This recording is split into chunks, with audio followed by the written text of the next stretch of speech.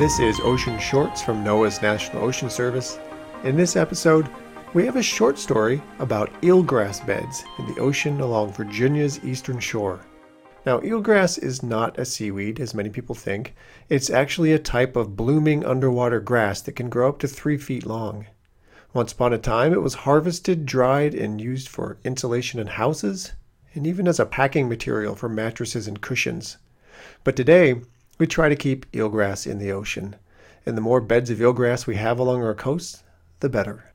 That's because eelgrass beds improve water clarity by filtering polluted runoff and by absorbing nutrients like nitrogen and phosphorus. Eelgrass also provides crabs, scallops, fish, and other wildlife with habitat, protection from predators, nursery grounds, food, and oxygen. Back in the early years of the 20th century, healthy eelgrass meadows thrived along the eastern shore of Virginia. This 80-mile stretch of coast along the Atlantic was a popular duck hunting destination. Tourists flocked there, and there were lots and lots of bay scallops that supported a thriving shellfish industry, scallops that needed eelgrass to survive. But in the 1930s, this all changed after several hurricanes struck this region, and then a wasting disease killed about 90% of the eelgrass along the Atlantic coast. In the decades that followed, things didn't get much better for Virginia's eastern shore eelgrass beds, and this was quite a surprise because the barrier islands along the eastern shore were protected.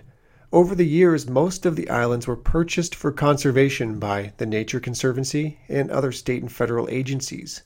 But after decades, the eelgrass beds still hadn't returned. So the bay scallop fishery disappeared too. Laura McKay, the program manager of Virginia's Coastal Zone Management Program, picks up the story. It turned out that eelgrass has a very poor distribution mechanism, and so it hadn't returned because even over 70, 80 years, the eelgrass seeds hadn't drifted down there. They're very heavy, and they just sink when they're released from the reproductive shoots. So humans had to provide a little help.